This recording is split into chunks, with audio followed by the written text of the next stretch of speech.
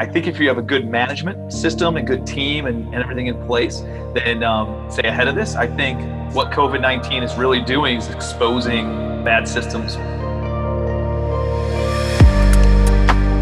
Because all I want is the nice stuff now. I want A and B class areas. We don't do luxury unless we can buy it at a deep discount, but that's very hard to find.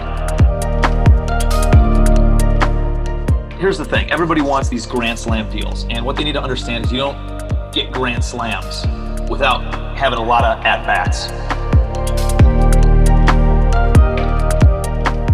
That's really the game, is get into that fund side of things. Get $1 billion fund, and we'll do both debt and equity. The debt creates cash flow right now. The equity creates wealth over time. And I think we can balance that out.